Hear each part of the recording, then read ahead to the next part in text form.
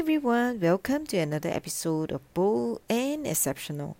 This is Angela O, and today I'm going to talk about building rapport through our five senses.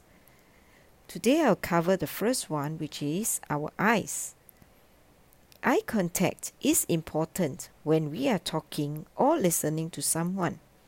It shows we are interested and sincere when we give someone the eye contact. It is definitely vital if we want to be effective communicators. So where do we look to have a good eye contact? I would say that we should never look at the forehead, as it is intimidating and it is meant to instill fear.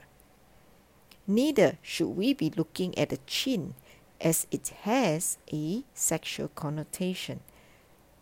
So the correct place that we should be focusing on should be the area between our eyes and our nose. So remember, eye contact will be a very effective way if we want to build a good rapport with our customers.